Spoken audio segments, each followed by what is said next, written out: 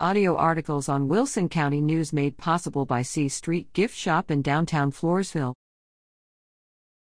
La Vernia Wrestling competes in Tri-Dual. The La Vernia High School Bears wrestling teams competed with some great opponents January 25. The boys' team fell short to the more experienced Veterans Memorial Patriots, but went on the attack against Highlands High School, winning 54-24, pinning 5 out of 8 opponents, and only losing 1 match to the Owls.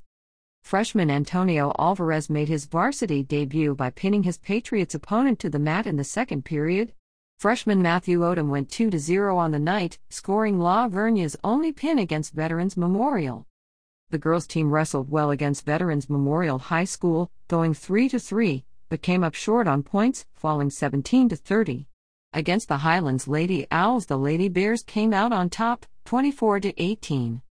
This wraps up the final competition before the district tournament February 3rd and 4th in the Alamo Convocation Center in San Antonio.